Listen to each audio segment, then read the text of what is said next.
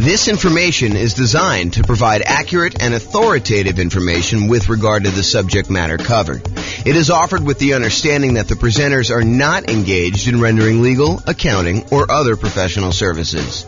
If legal advice or other expert advice is required, the services of a competent professional should be sought. Welcome to the Madison Real Estate Investing and Real Estate Financial Planning Podcast.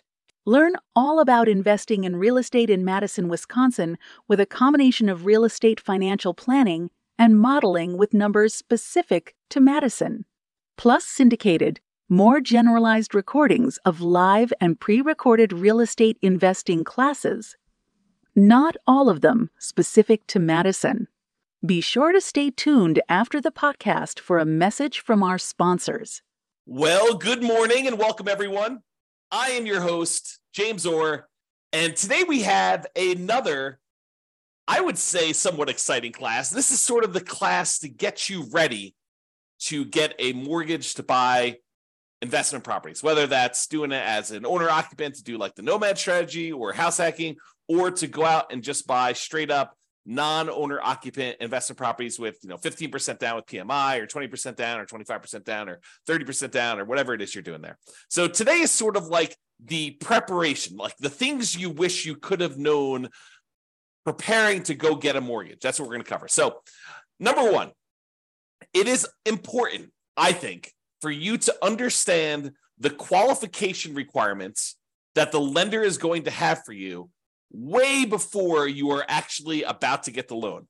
In other words, you should not do this. You should not say to your real estate agent, let's go look at properties tonight, find the property that you want the first time out accidentally, which happens all the time, and then be scrambling to figure out what you need, what you should have done 3 months ago in order to get your loan. The time to do all of this work, the time to find out, hey, what am I going to need to provide to you? What are the qualifications for this particular loan program that I'm looking to do?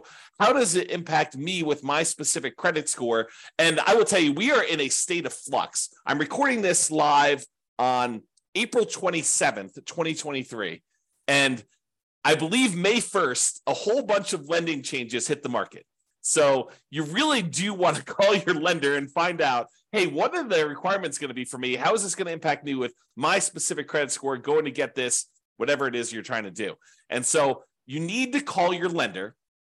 You need to find out exactly what the qualifications will be long before you are out looking at properties ready to buy a house. You really want to take care of this stuff and this is more of a bigger picture, like philosophical thing. You want to be strategic about your real estate investing. You don't want to be just focused in on, okay, the very next thing I need to do, let's just focus in on doing that. No, I think you need to be thinking 1, 2, 3, 4, 5, 6 steps ahead, which is why I think you want to go through the process we've outlined for the entire real estate investing strategy. Sure, you can do it if you're like under the gun and you feel compelled to really do it right now. Yeah, you can do some things and then kind of like learn as you go. But it is better for you if you have an understanding of the entire process laid out and you can be thinking a couple steps ahead.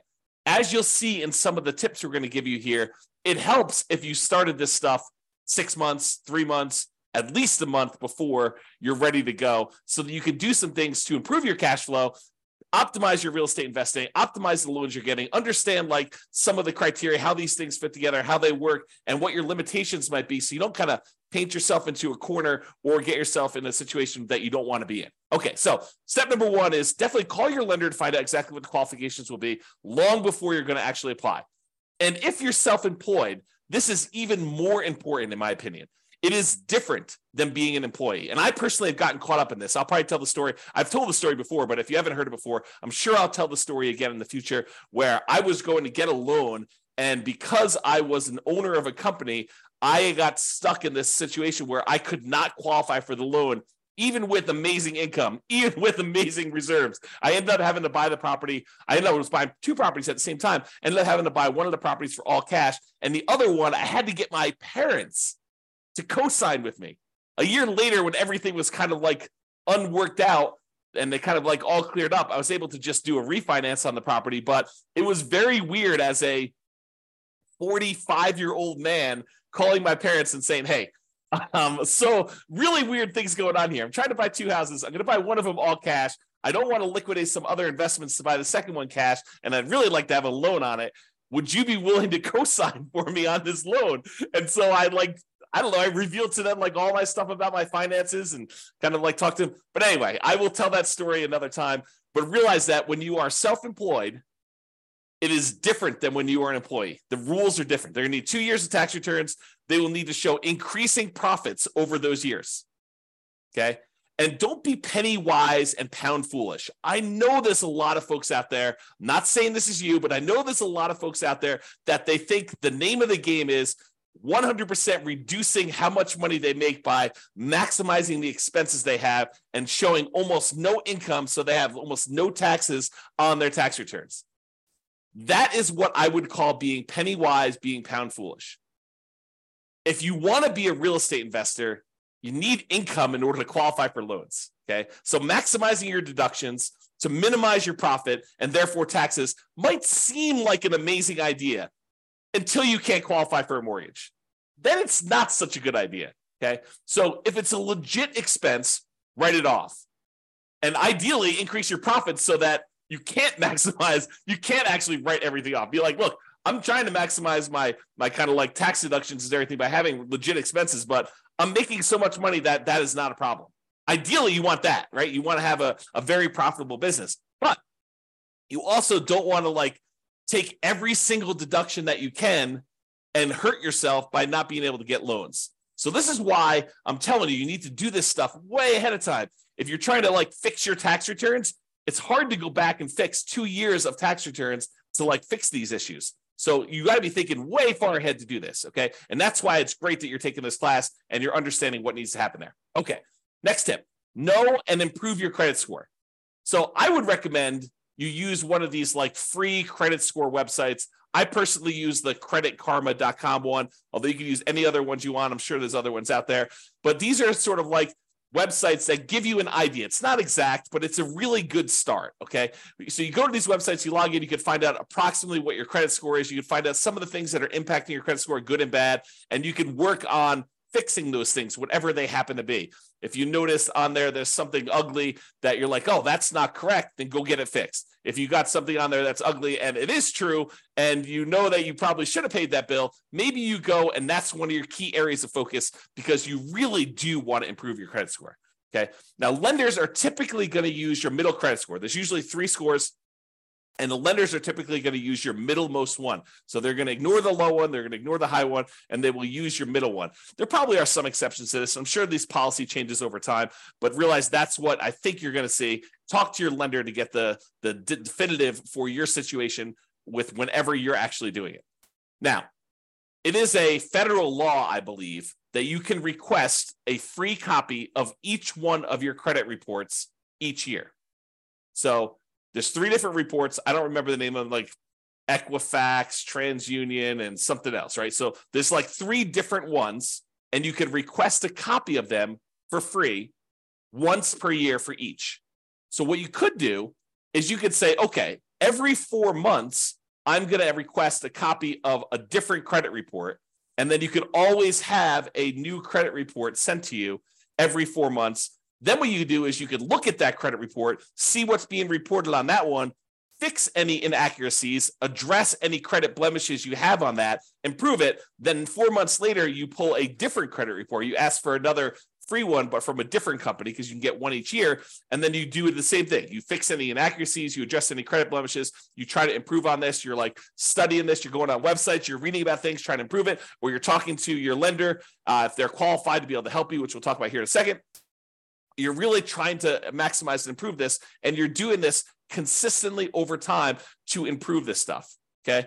Then after you've got to the point where you've requested the 3, then you can go back and start requesting the first one over again 4 months later. So you're constantly cycling through and doing that every 4 months if you want to do that, okay?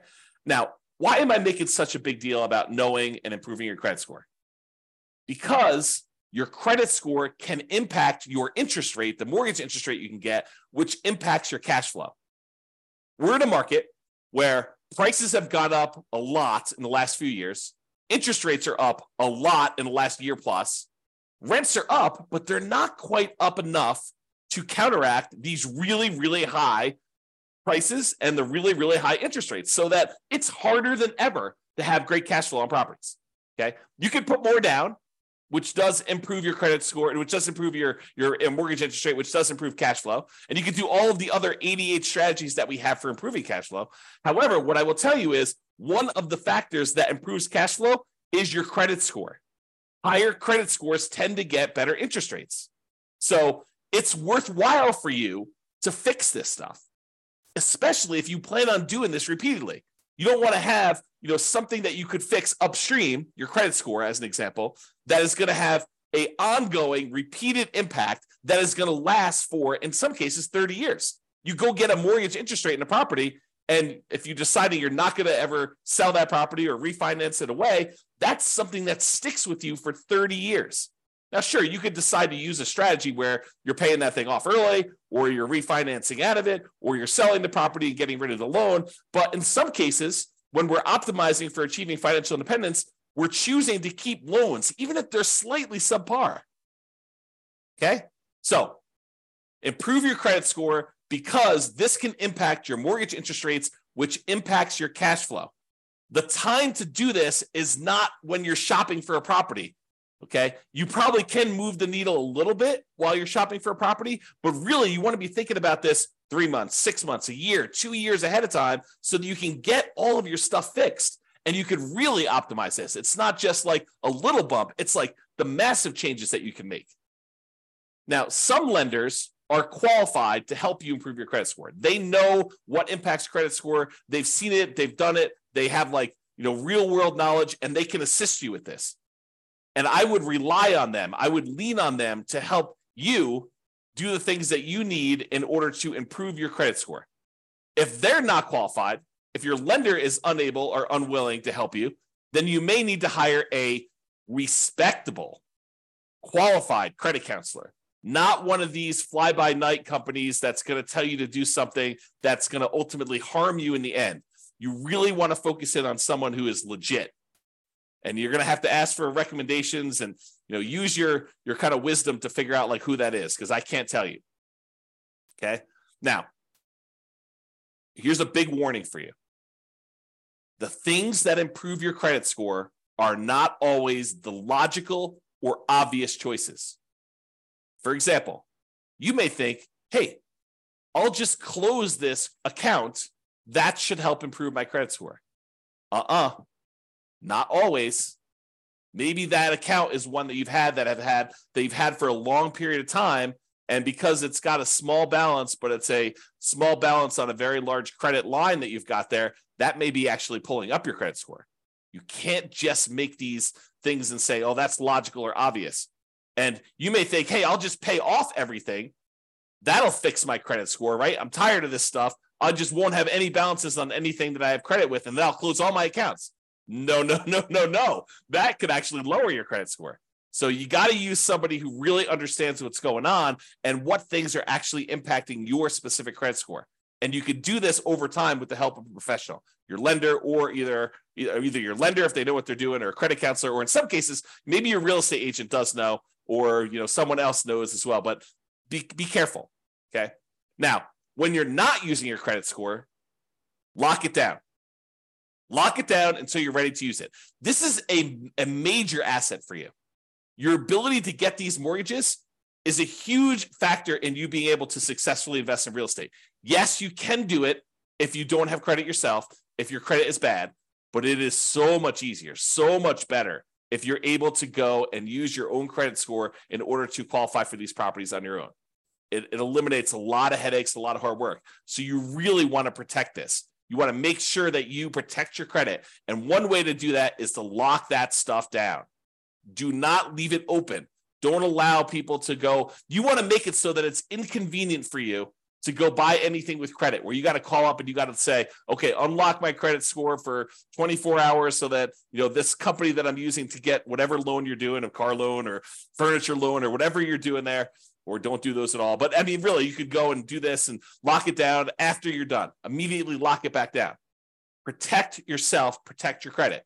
Protect the credit of your family members too. And this is not just you, but if you love somebody, help your parents lock down their credit score, right? Because you don't know when they're going to start to get a little bit confused, and they may do something that they will regret. Help protect them, okay? All right, so lock it down until you're ready to use it. Now, let's talk a little bit about debt to income. Debt to income is a calculation that the lenders use in order to help qualify you for loans. It's a ratio of how much debt, your monthly payments on all the debt you have, compared to your income. And it doesn't always work the way that some people think that it works. So you got to be really, really careful about this. Like, how does negative cash flow work? Does that count as, more debt on your property? Does that count as negative income? So there's some calculations we did it. I did an entire 2-hour class on this. I'll put a link in the show notes or something like that so that you guys can access that, because I can't reteach a 2-hour class. But I will tell you, understanding your debt to income, what it is for you right now, walk with a lender and help them walk you through calculating what yours is and understand what goes into the calculation. Your lower the debt to income is, the better. Now, when we do our modeling for the real estate financial planner, you've probably seen it when you go to your city, kind of modeling, and you've seen all that stuff. One of the things that we actually calculate and we show for the entire model is what the debt to income is for that person doing that particular strategy. And it's one of the things we measure as a measure of risk. The lower your debt to income is, the less risky the strategy is for you. Now, sometimes a strategy would be really risky early on and then way less risky later on. And then some strategies are kind of moderate risk in the beginning, moderate risk in the middle, and moderate risk at the end. And you have to choose which one of those is going to be better for you. There's ones that I think I prefer, right? I'm okay taking a little bit more risk early on, knowing that I'm going to be way less risky later. But you may decide, hey, look, I'd rather take a medium amount of risk now, a medium amount of risk later, and a medium amount of risk later on, at the end, right? So you can decide how you want to structure this depending on your strategy and what your overall financial situation is, okay? So I just wanted to point out that you should understand debt to income, get with your lender, have them help you calculate it, understand what goes into it, what's impacting your debt to income, what are the levers you can move to improve on it. Should you eliminate certain debts? Should you eliminate or improve on certain incomes in order to get better at this? Is it better for you to kind of improve your negative cash flow on a property, or does that not matter as much and you should work on something else? Understand what that means to you and go watch that second class where I go into 2 hours worth of detail on this, how the calculation is done. I'll give you some examples and all the things that impact it. All right. The other thing, while you're kind of preparing for getting your mortgage, is to save money. And a lot of folks think it's just saving money for down payment. And I think that's a large part of it most of the time, right? Your down payment is going to be a big chunk of what you're saving money for. And sometimes having more down payments to put more down will significantly improve your cash flow. I think there's a lot of folks obsessed about cash flow on properties, and probably for really good reason. It's not the only thing, but it is a major important thing if you're using cash flow to achieve financial independence, to focus in on cash flow when you buy rental properties, right? So I think a lot of folks are focused in on cash flow, and we tend to focus a lot on cash flow. I mean, a lot of the classes we do are about optimizing your cash flow on your rental properties, like the 88 strategies and all the different variations on that and all the different things we could do to improve cash flow. But one of the things we talk about when we talk about improving cash flow is putting more money down and the multiplied impact that can have. Sometimes it's just reducing the amount you're borrowing. You put more down, you borrow less, so your monthly payment's lower. That means your cash flow is improved. Sometimes by putting more down, we kind of pass a threshold for the lender where that actually changes and improves the interest rate. The interest rate for someone borrowing, 80% loan to value is higher than someone borrowing, a 75% loan to value, putting 20% down versus putting 25% down. Your cash flow will improve because the interest rate changes from that. It's not just that you're borrowing less, it's interest rate improvement as well. So having more down payment can improve that. Not just borrowing less, but sometimes it'll also eliminate PMI. If you were going to put 15% down, but now you can actually go in and put 20% down and get rid of PMI, that's pretty significant. And we've talked a lot in the past about how, what is the return, the extra return you're getting on this extra down payment, and is it worthwhile to do that? We've done some classes recently on how to do those calculations, so go watch those as well. But while you're preparing to get your loan, you're saving money so that you have this down payment. In addition, you're saving money so that you can, at your option, if it makes sense to you, choose to prepay any private mortgage insurance. If you're doing a loan like you're doing house hacking or a nomad, and you're putting 3.5% down to buy a duplex, triplex, or fourplex with an FHA loan, or maybe you're even buying a single family home with 3.5% down FHA, or maybe you're going and you're doing like a nothing down VA loan, which is not going to have PMI, but maybe you're doing all these different things where you have these low down payment options below 20% down, and you're going to have private mortgage insurance on those. You want to have the choice. You want to be able to do the math and say, hey, it's mathematically better. It improves my cash flow significantly if I can prepay this PMI. And prepaying PMI is whatever it is. You've got to call a lender and find out, but maybe it's $5,000, maybe it's $7,000, whatever it happens to be for you. And you want to have that option. You don't want to be forced to pay monthly PMI because you don't have the choice. You didn't save enough money to do that. You want to be optimizing your cash flow by deciding whether you do this. So saving money to prepay PMI is important. Making sure you have enough money, you save the money so that you have the closing costs and you don't have to negotiate and have seller concessions, because it's not doing seller concessions by choice because it optimizes your investment, which it often does, but you want to actually have the choice of you paying closing costs yourself to improve cash flow, not raising the price and getting the seller to include some seller concessions in there. Okay, so saving money for down payment, prepaying PMI, closing costs, and maybe, as we covered in a separate class and like multiple times, is buying down your interest rate. It may make sense for you to have extra money to buy down your interest rate because that could improve your cash flow a lot. So taking that extra money to do that. And then, of course, you would not ever buy an investment property without having adequate reserves. At least 6 months, in my opinion. Now, you may decide, hey, look, I'm liquid in a whole bunch of other ways. I feel really, really comfortable only having 3 months of cash liquid reserves. That's your prerogative. It does add a considerable amount of risk, but I think at least 6 months of reserves. And I've been making some arguments lately to have 12 months of reserves. And I'll talk about that when I go over the whole reserves class. But you should be saving money and having reserves because, and I'm going to use strong language here, okay? You would be stupid to invest in real estate without having reserves, okay? You're asking for trouble. It's like intentionally going and putting yourself in harm's way because you just didn't plan. You got to plan. You got to have reserves. So make sure you do some type of reserves. Invest. Make sure you save the money in order to do reserves. And then finally, saving money so that if you're buying a property and you're putting less down and you're having some negative cash flow because you didn't put enough down. If you put enough down, you probably wouldn't have the negative cash flow, but you're choosing to put less down. Maybe it's 0% down or 3.5% down, or for FHA loan, or 5% down for conventional financing, and you're deciding you're going to have some, or maybe you're putting 20% down, and your market is such that it's really hard to make properties cash flow, even with 20% down or 25% down. I've seen that a lot, right?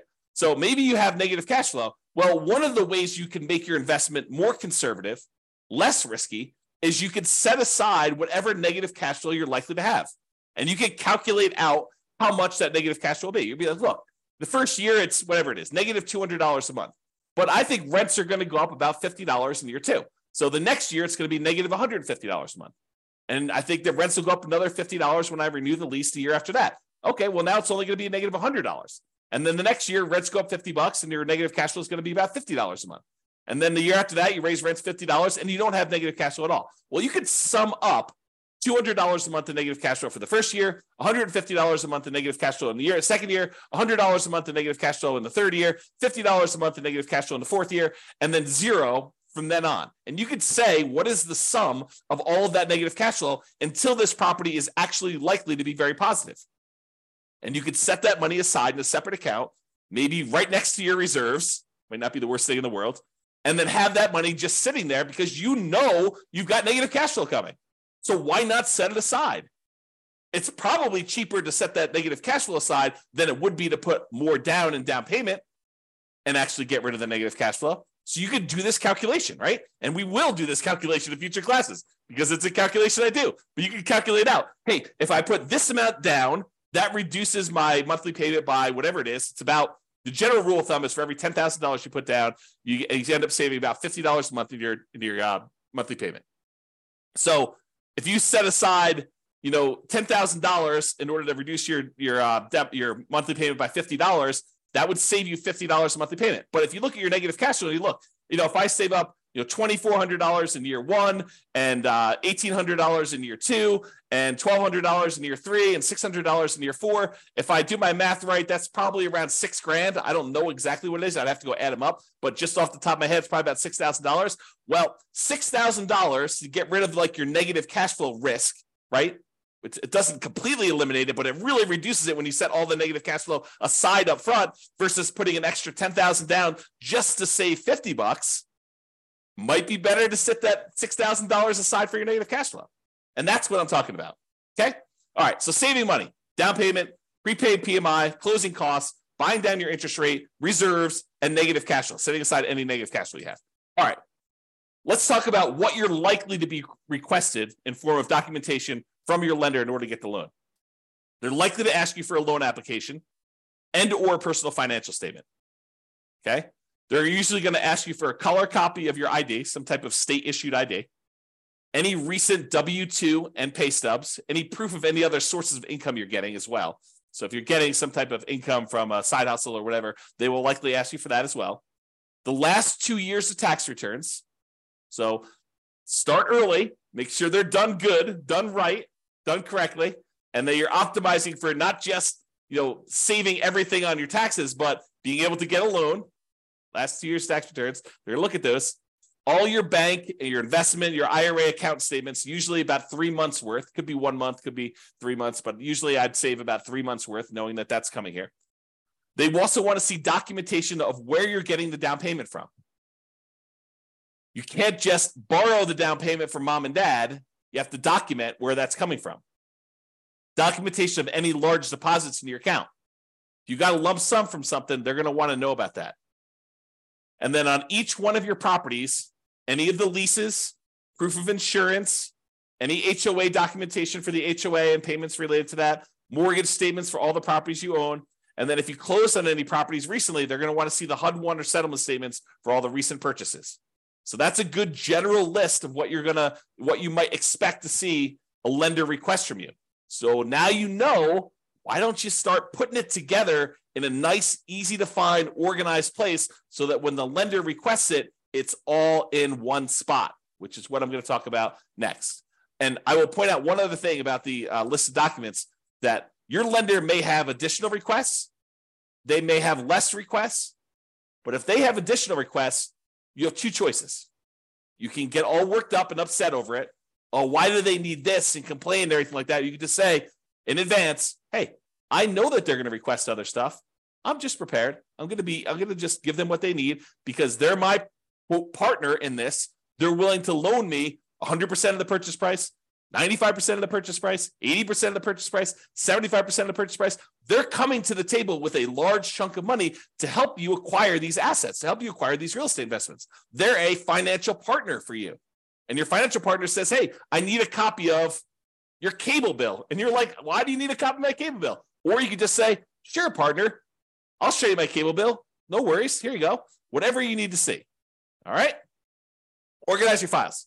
So you know you're going to need this stuff. So why don't you get organized and stay organized? Store all the files that your lender will likely request from you in a well-labeled, organized folder on something like Dropbox. And I use Dropbox because not only does it keep a backup and it stays organized and stuff on your local computer and any other things you need, like if you're out with your lender and they need something, you can send it via your phone or your computer or go home and do something. But you can also share the entire folder with them, and then they'll have the most up-to-date stuff that they need. They'll probably request you the link again, but you can give them access to it and just have your files organized that way. Keep that folder updated with your latest tax return. So as you file a new tax return, just put a copy in there. Any pay stubs you get from work, scan them or use them from your email, save them into that folder, store them there. Any property records you have that you're going to need to share with them, put that in there. And I have a typo here. I'm going to just go ahead and correct that. As you get updated versions, save them there. That way all your files that you need to send to lender are all in one place. And this is especially helpful if you know you're going to be getting loans regularly, or you're going to be buying a bunch of properties all in a row, and you're going to need to use this like more than one time. It'll really help you. Okay? In conclusion, understand what the rules of the game are. what your expectations and the qualification standards are for getting loans. And then get and stay organized to make applying for loans fast, easy, and low stress. And I'll add one other thing. Start early. Be thinking strategically ahead of time. Okay? Start early.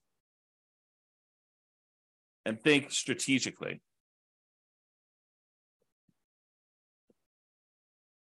Okay? That's all I got for you. This has been James Orr. Hope you enjoyed this class. I definitely enjoyed it. And we will talk to you at the next class.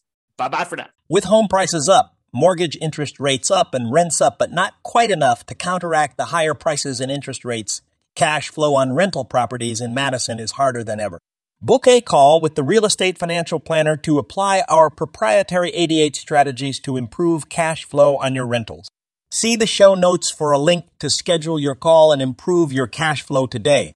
If you're a real estate agent, lender, or professional in Madison that wants to help our real estate investor listeners, consider reaching out to learn about collaboration opportunities with this podcast. We'd love to add more value to our listeners by having you assist our investors buy, sell, and finance their real estate investments. See the show notes to schedule a call to discuss collaboration opportunities.